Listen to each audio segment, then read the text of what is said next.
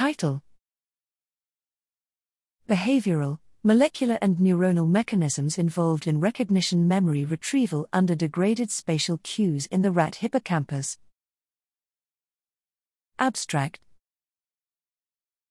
In a constantly changing environment, organisms face the challenge of adapting their behavior by retrieving previous experiences or acquiring new information. Previous research has postulated that this balance between memory generalization and differentiation manifests in a dichotomic manner. When environmental information exceeds a given threshold, activation of a stored representation could initiate retrieval, but below this threshold, a novel event could be encoded with a concomitant remapping of the internal representation in the hippocampus.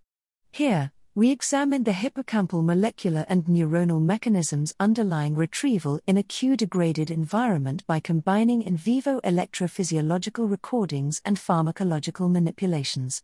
We developed a memory recognition task that allows a graded decrease in the contextual cues present during retrieval.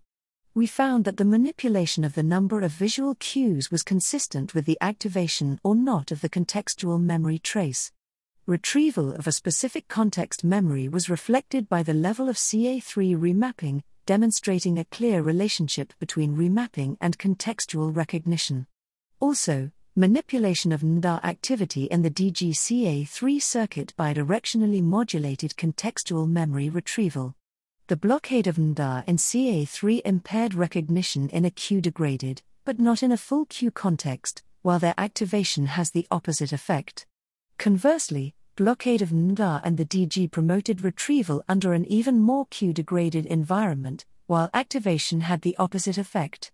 Our results provide evidence for a flexible interaction between environmental cues and information stored in the hippocampus and give new insights into the biological mechanisms that balance memory encoding and retrieval.